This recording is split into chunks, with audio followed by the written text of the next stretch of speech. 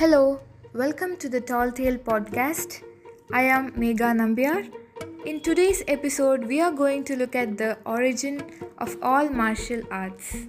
Kalaripayattu, as we know, is the oldest martial art of the world. It's a discipline and is over 3000 years old, and Lord Parashurama is said to be its creator.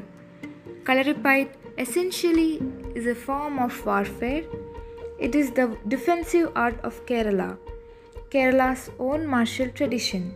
It traveled abroad and influenced even other martial art forms.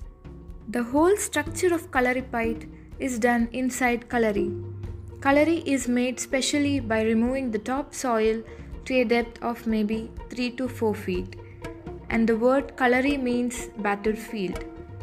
One corner there is the presiding deity called Putara, and another place known as Gurutara, dedicated to preceptors of Kalaripayattu.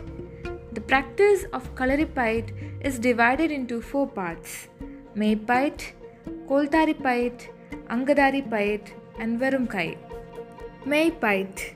It means body conditioning exercises. They are choreographed to form a series of exercises. Koltaripayattu means there are many wooden weapons. These are structured with vaitaris or oral commands. Angadaripayattu is all about sharp weapons like shield and sword, and a flexible sword urmi. Verumkai is a bare-handed defense and attack. After this, he or she will be able to defend any attack. There is also a therapeutic science related to Kalari, a medicine for bone setting and massages. Kalaripayattu is mother of all martial art forms. It's gaining popularity because it combines defense techniques, dance, yoga, and healing system. It boosts both physical and mental fitness, body flexibility, and functioning.